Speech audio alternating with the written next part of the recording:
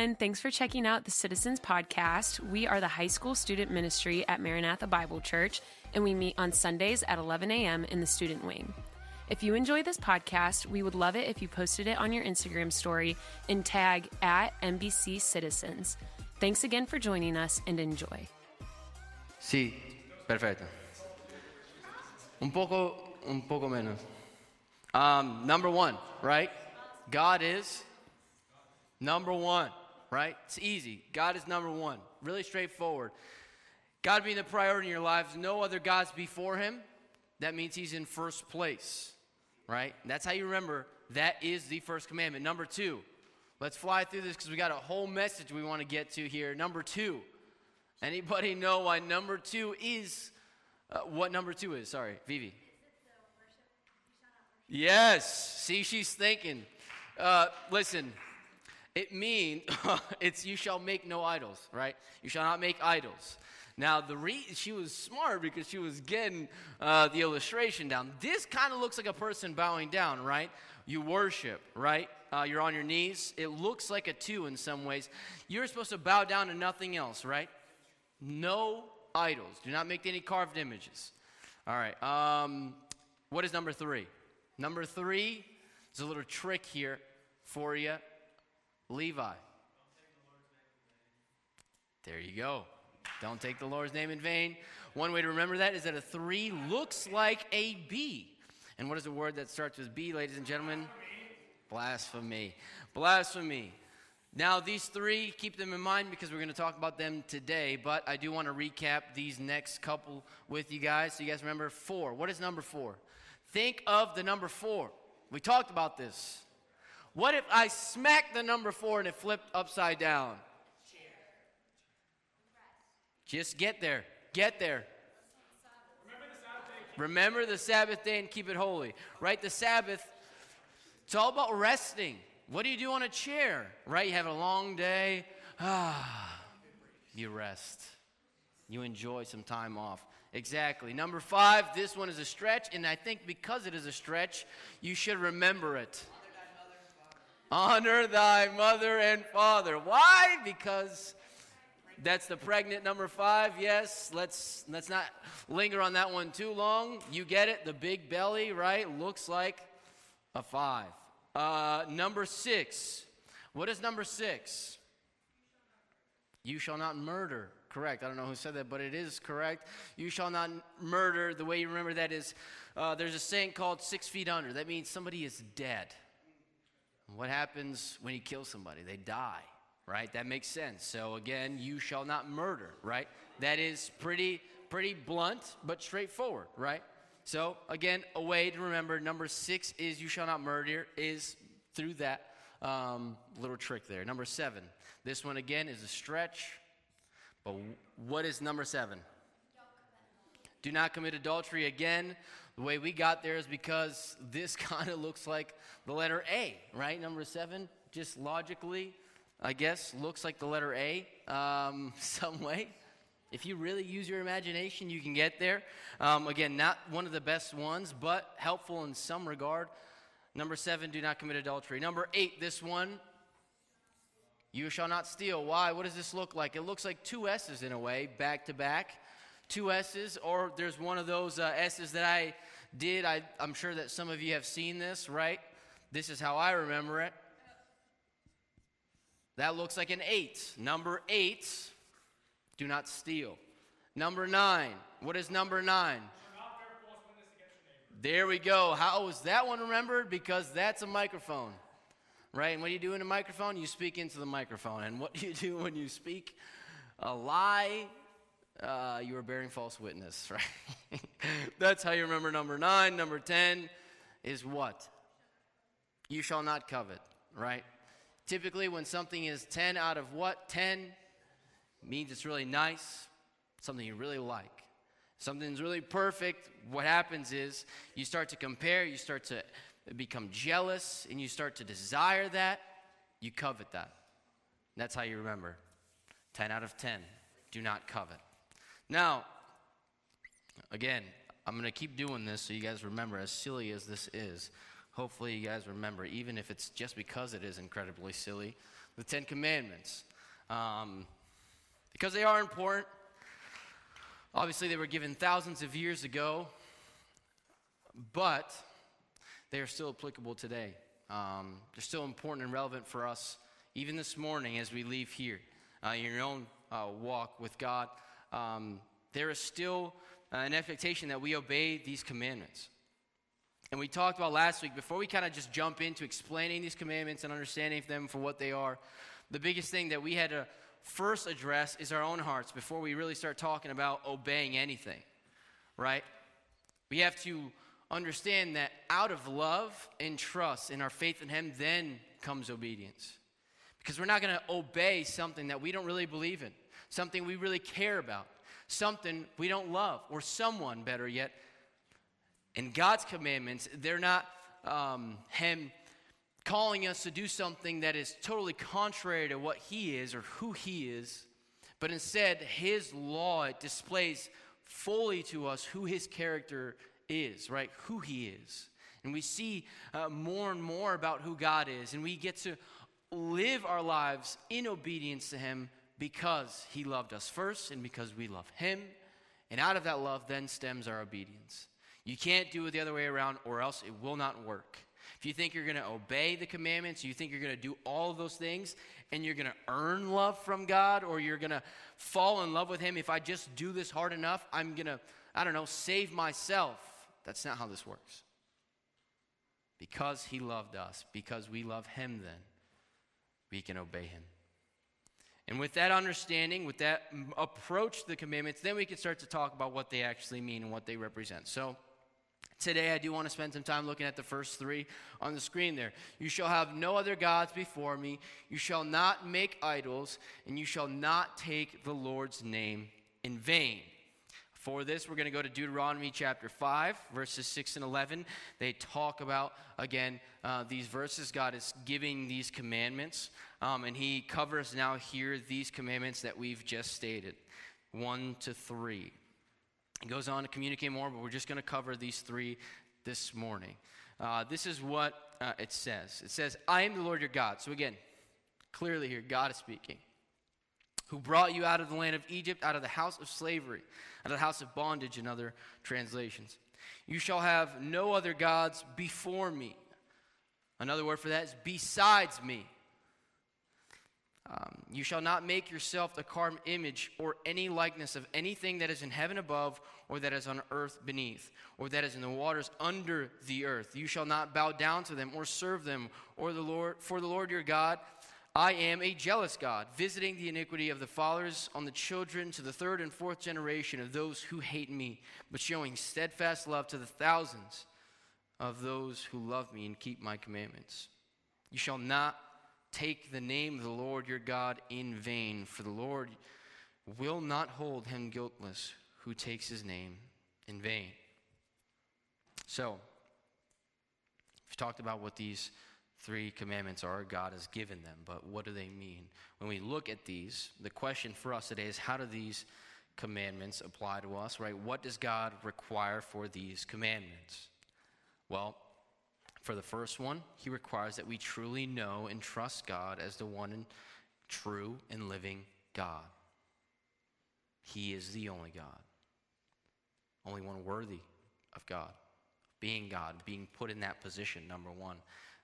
The second thing is that we avoid all idolatry. And that word is important for us to understand. It's a word that, believe it or not, recognize it or not, we struggle with, each and every one of us. And we'll talk about what that looks like today, what that means, but we'll talk about how we can and we should worship Him properly. And number three is that we treat His name with fear and reverence, and that we honor His name, honor His word, honor His works. So as we get into these commandments, I do want to obviously start with number one. Start with the first commandment that He gives. And the first commandment, again, God says, I am to be number one in your life, essentially. That there is no other gods before me, right? How many gods are before Him? How many? None. No other gods before Him. God is the priority, number one. right? In the pecking order of your life, the things that come with the highest significance and value and priority, he is at the top, right? And should be, honestly, there should be a separation between him and number two. God is number one. And for the many reasons of why that should be the case in your lives, here I think one of the biggest things that stands out, obviously, is because God is holy. Here's a good little caveat for you. Why do you think God is calling himself to be number one in your life? Well, because he is worthy of that. As a matter of fact, he is the only thing, right? Only one able to fulfill, to meet that standard, to meet that level of worthiness, to be put number one in your life. Nothing else should take that place because nothing else is like God. Cannot meet those expectations, your expectations. Exceed them as God goes insurmountably. God is worthy of being the priority of your life. Because when all else fails, God is perfect. He is not like you and I. In Deuteronomy chapter 6, a chapter right after the verses that we've looked at, God talks about this in some regard. He says, "It is the Lord your God you shall fear. Him you shall serve, and by his name you shall swear." When we see this, when we read and understand what it looks like to fear God, when we ourselves fear God, it isn't merely a shrinking in terror of an angry God. He's not saying that you should fear me, that we should be worried for our lives and be afraid because there's a killer on the loose, that type of fear. That's not what he's saying. Instead, this idea here is more of a awe-filled respect. Now, with that being said, I do want to take some time this morning and just quickly dedicate a moment of silence for the Cleveland Browns.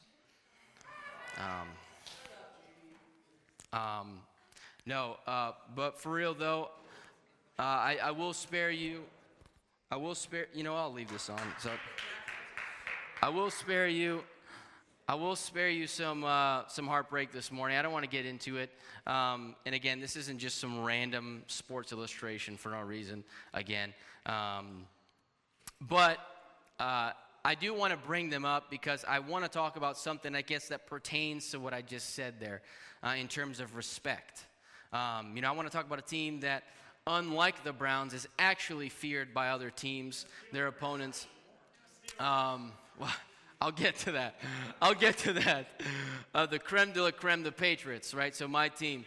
Now, I will admit, recently, that hasn't been the case.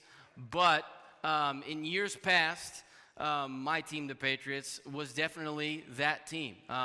And apart from that team, it's specifically this guy here. Now, the reason this illustration still works is because you may not know anything about football. You may not know anything about it. All you know is that the football looks like an egg. But I'm sure everybody here in this room has heard the name Tom Brady. I can guarantee everybody has. You may not know exactly who he is, but you know that name. Well, anyways, Tom Brady, he is the guy when it comes to football, perhaps the greatest player of all time. And he spent, all right, we get it. You may not agree, but that's all right. Anyways, Tom Brady, the greatest, according to everybody except JB, he played for my team, spent years there, won several championships, yada, yada, yada. My point is this.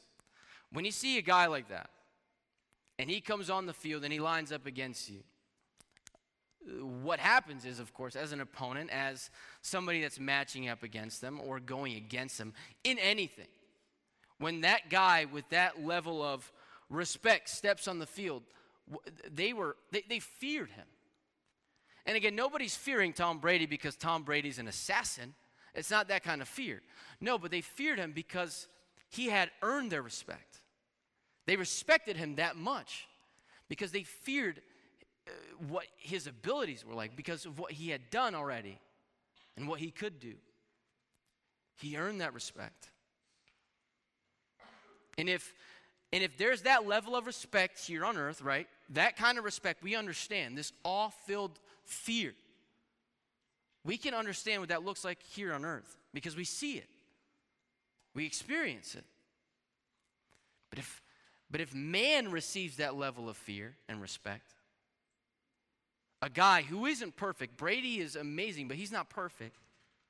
If people fear him and respect him, how much more so should God receive that level of respect, of fear, of awe? And it's so much more than that too. It's not just this awe-filled respect. Really, it should be this, I would say, this inner turmoil, this repulsion, a hatred, or a disgust at the idea of possibly offending such a great and loving God because of what he has done for you. That's what fearing God looks like. It means that you understand and you know him. Because when you truly know him, you understand the respect that he deserves and how holy and worthy he is. So much more so than any kind of man. Jesus, when he is speaking to Satan, when he's being tempted, in Matthew chapter 4, he's being tempted and he's quoting back scripture to him in verses 8 and 10 specifically. When he is tempted to avoid the cross, he's like, you don't have to do this. All you have to do to gain the world back is to bow down to me, Satan says to Jesus. Jesus rightfully replies, based on the truths that we see here that God says in Deuteronomy chapter 6. He says, you shall fear the Lord your God and serve him. And he understood that it was only right to fear and worship and serve God. And it's wrong to bow down to any God. It's wrong to bow down to Satan, anything. No matter what it promises you in return, a lot of the times we make these gods in our lives and we put these people or these things number one because of what it seems like we're going to be given back to us. Nothing is worth that position in our lives apart from God. Nothing. No thing, no person. Only the true living God is worthy of our worship and should be the priority of our lives.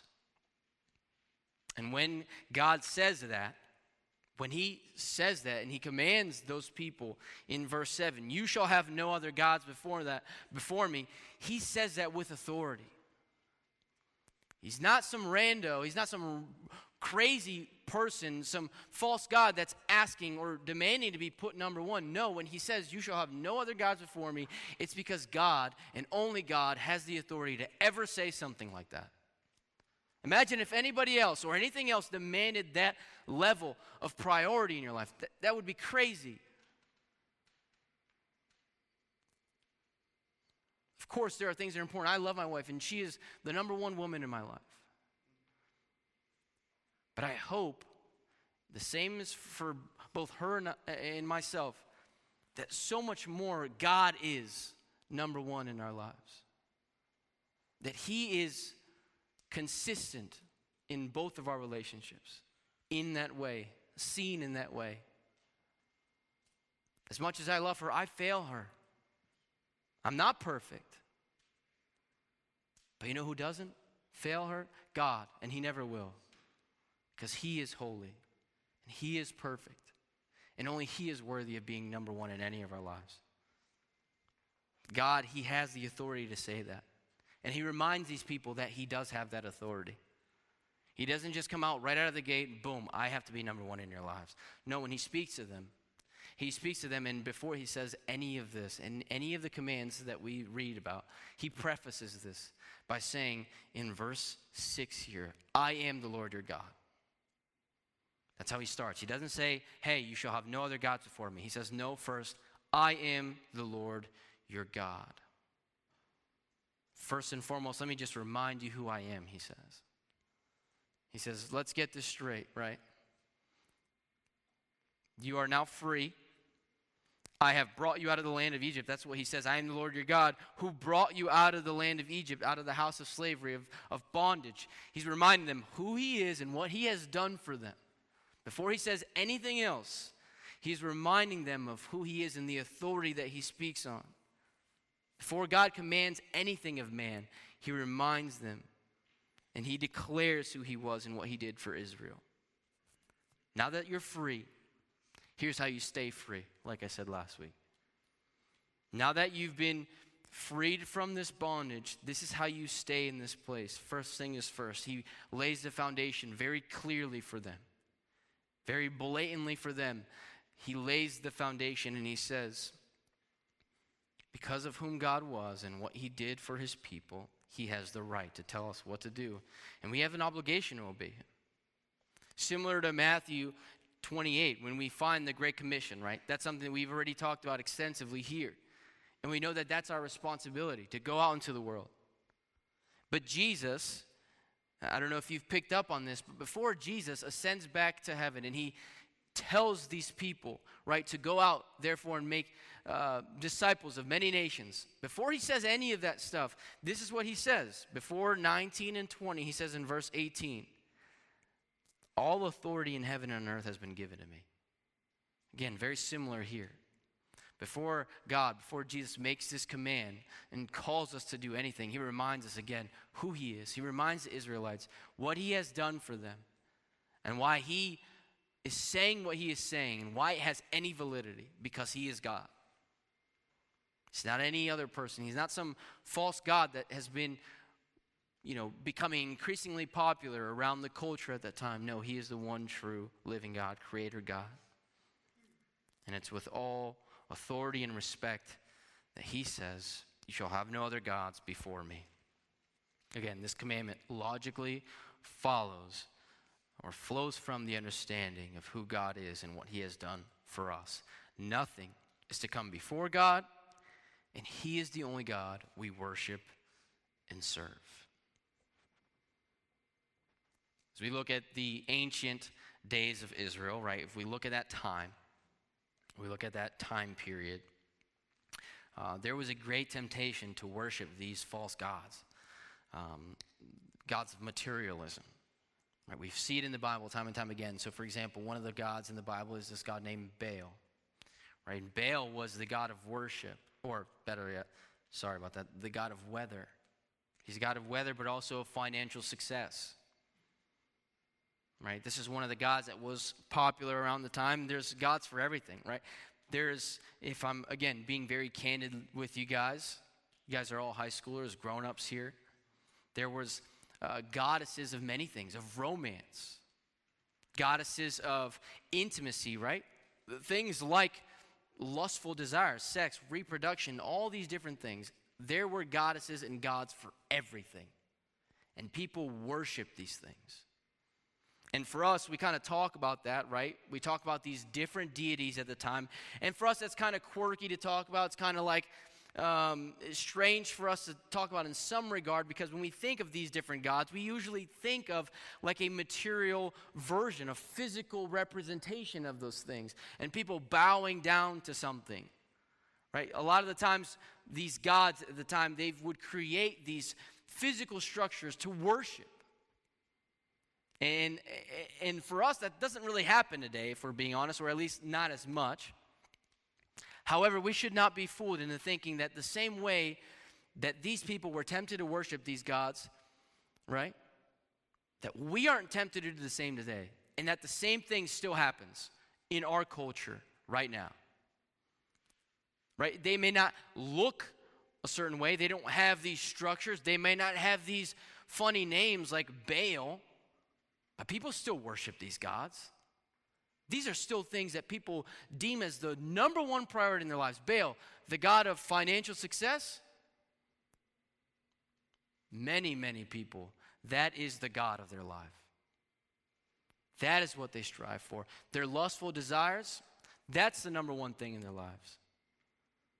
Their pleasure, the things they want, stature, prestige, those are gods in people's lives. They may not have this, like I said, funny name that goes along with it, but people still make that God before the one true God. And now for clarification, when we see this first commandment, it says, you shall have no other gods before me. You're like, well, Pastor Brian, can we have gods after God? No, it's not what that means. And I hinted at this before. When it says before me, that other word can be translated as besides. It means to have no other gods before the sight of the one true living God. Before me literally means to my face. God, he doesn't demand that we add him to the life we already have. It's not what God is asking. We must give him all of our lives. He is to be the exclusive object of our worship, the only object of our love and desire. He is the only thing that should be worshiped in our lives. He's the only thing worthy of worship.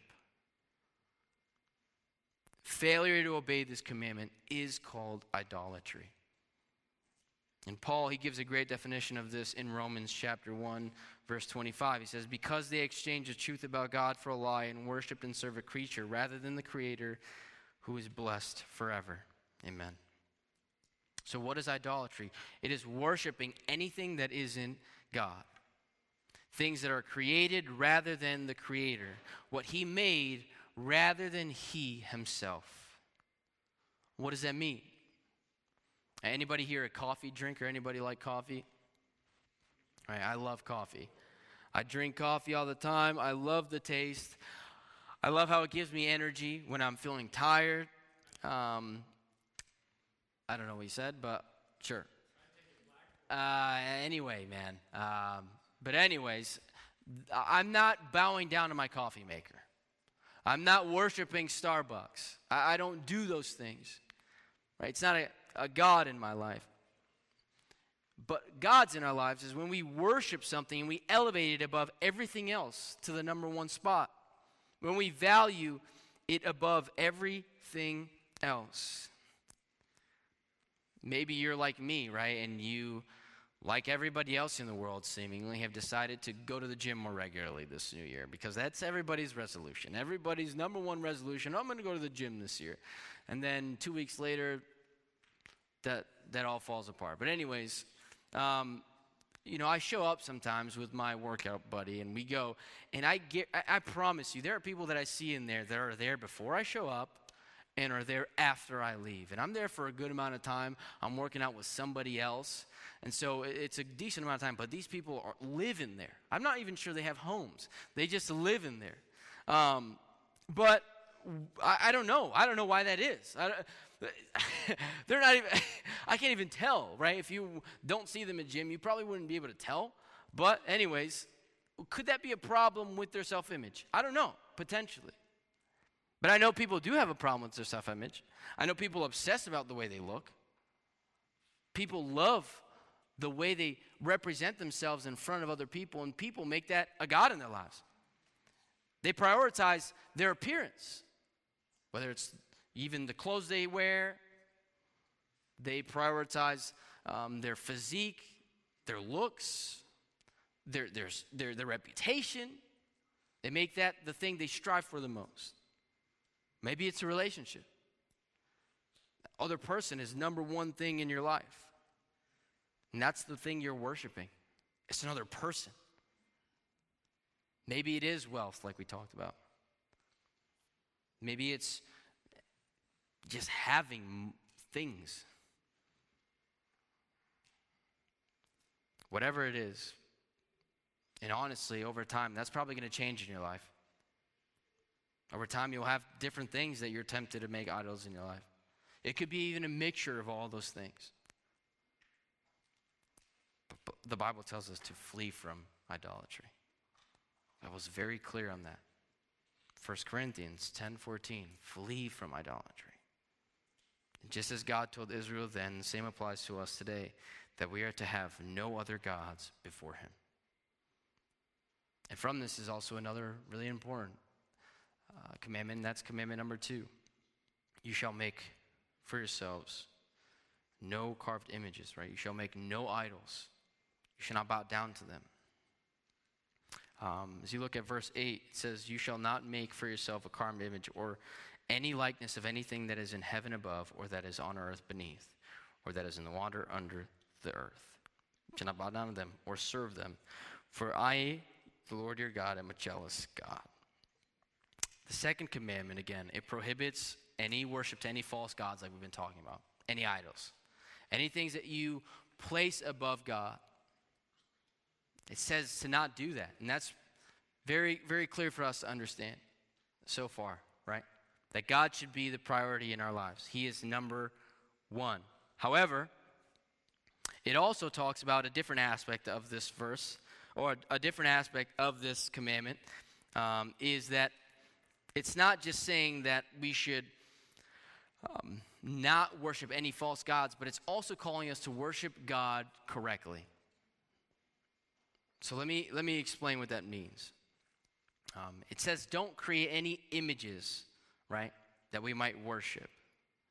Not just of these false gods, but also those in the likeness of anything that is in heaven above. So what this commandment means is that we must worship God according to who he is and not according what we want him to be. That we are not to worship false gods, and we are also commanded to not worship God falsely. As we mentioned before, in that day there was a lot of, again, in this day as well, worship that was tied closely with images. People had these physical representations and names of these different gods. But these idealized images, or even images of the mind of man, are no different even, I would say, than potentially or could be an image or a representation of God himself, of Jesus.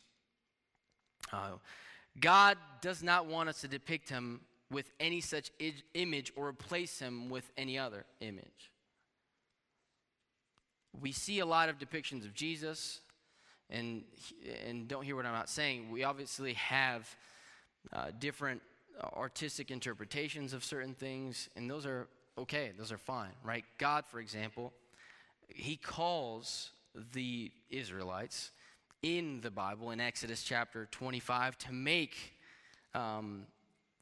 these golden cherubim to put in the Ark of the Covenant.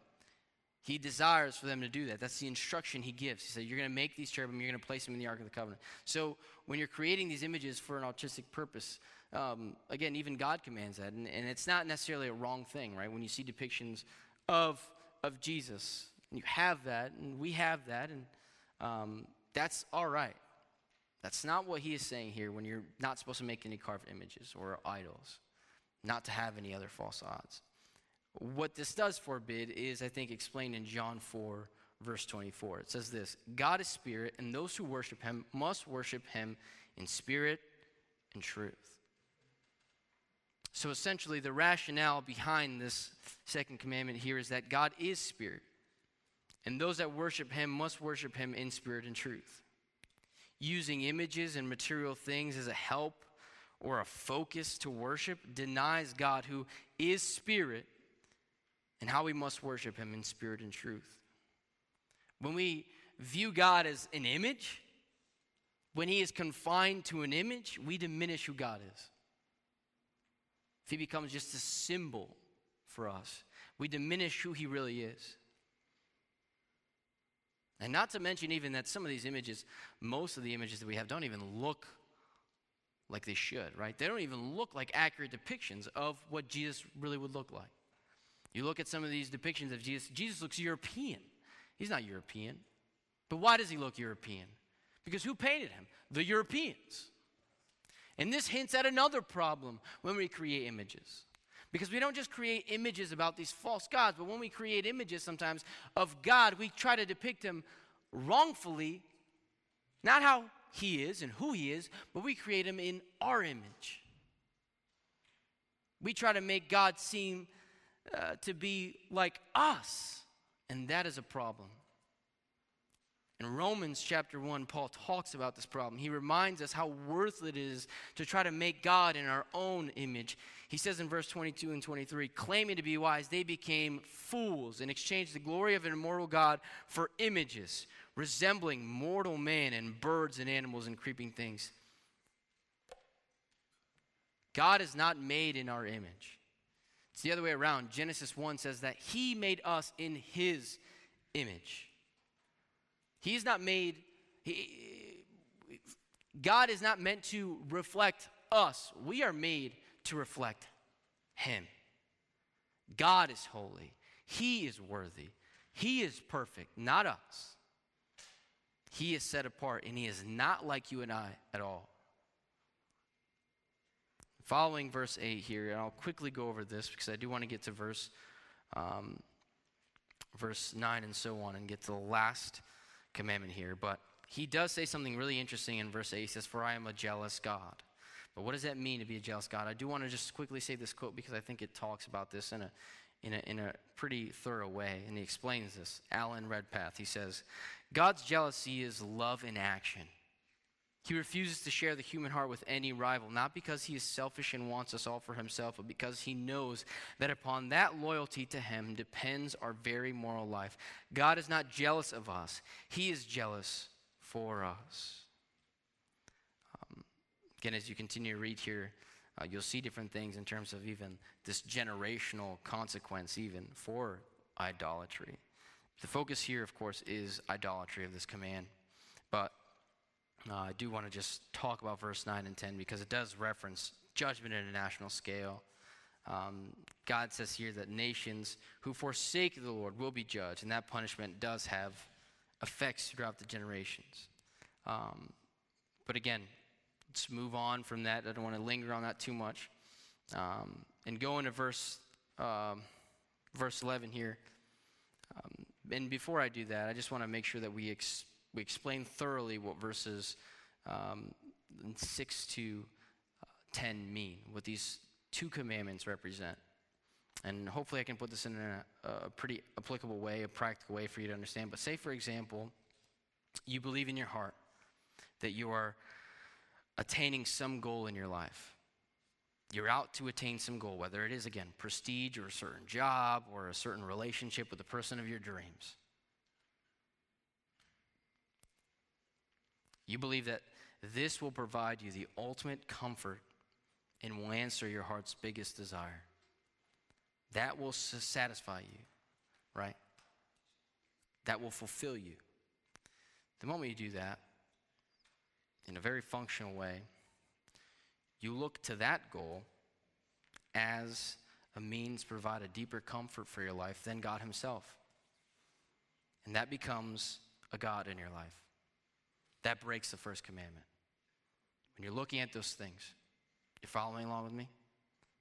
When you're doing that, you're breaking the first commandment. Now, here's another problem. Not just turning your goal into God, but as you move on, maybe prestige or a certain job or a person has become the object of your worship. Maybe it's not. Maybe the flip side of that is this, that you worship God,